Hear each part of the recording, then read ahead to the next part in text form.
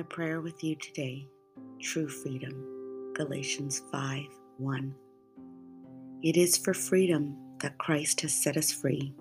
Stand firm then, and do not let yourselves be burdened by a yoke of slavery. Every time we bow in prayer, we receive the gift of freedom.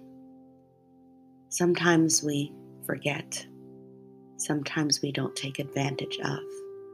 Sometimes we truly don't know and feel that we are free. But as children of the Most High God, we've been freed and we will remain free as long as we continue to trust Him and go to Him and submit to Him and rely on Him and allow His love and His wisdom to be the center, to be the guiding force in our lives. And prayer helps us to center ourselves in Him. Prayer helps us to be still and to listen closely. Prayer helps us to be reminded that in Christ we are free. It is for freedom that Christ has set us free. And every time we bow in prayer, we are employing our spiritual weapon to remind our hearts, our spirits, our enemy, that we are in the Lord's army and we are free fighters. We are freed from bondage. We are freed from sin. We are freed from wickedness. We are freed to live in hope and joy and peace.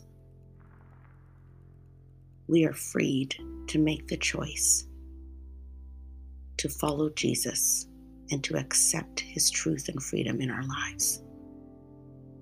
So we go to prayer to quieten ourselves, to quieten the lies, to quiet the other voices that want to scream louder than the Lord's that says, because of my love, because of my sacrifice, you are free, always and indeed.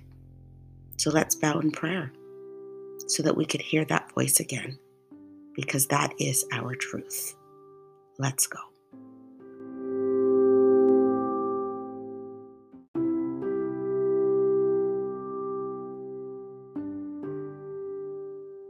Let us pray. Heavenly Father, we bow before you today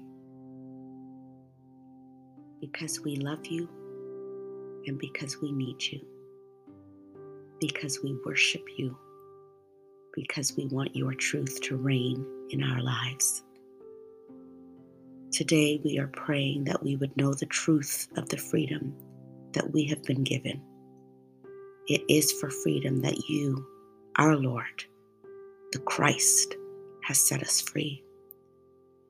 So today we want to stand firm, and we don't want to return again to yokes that pull us to serve anyone else but you, Jesus. Help us to stand firm on solid ground against the devil's schemes, to stand firm equipped in the armor that you have given us. You've given us our belt, our helmet, our breastplate, our shield, our shoes, and our sword. We have everything that we need. So may we stand on your truth and in your power. You and you alone are our firm foundation. May we choose not to listen to voices that are contrary to the voice of Jesus. For you are the only one with full authority.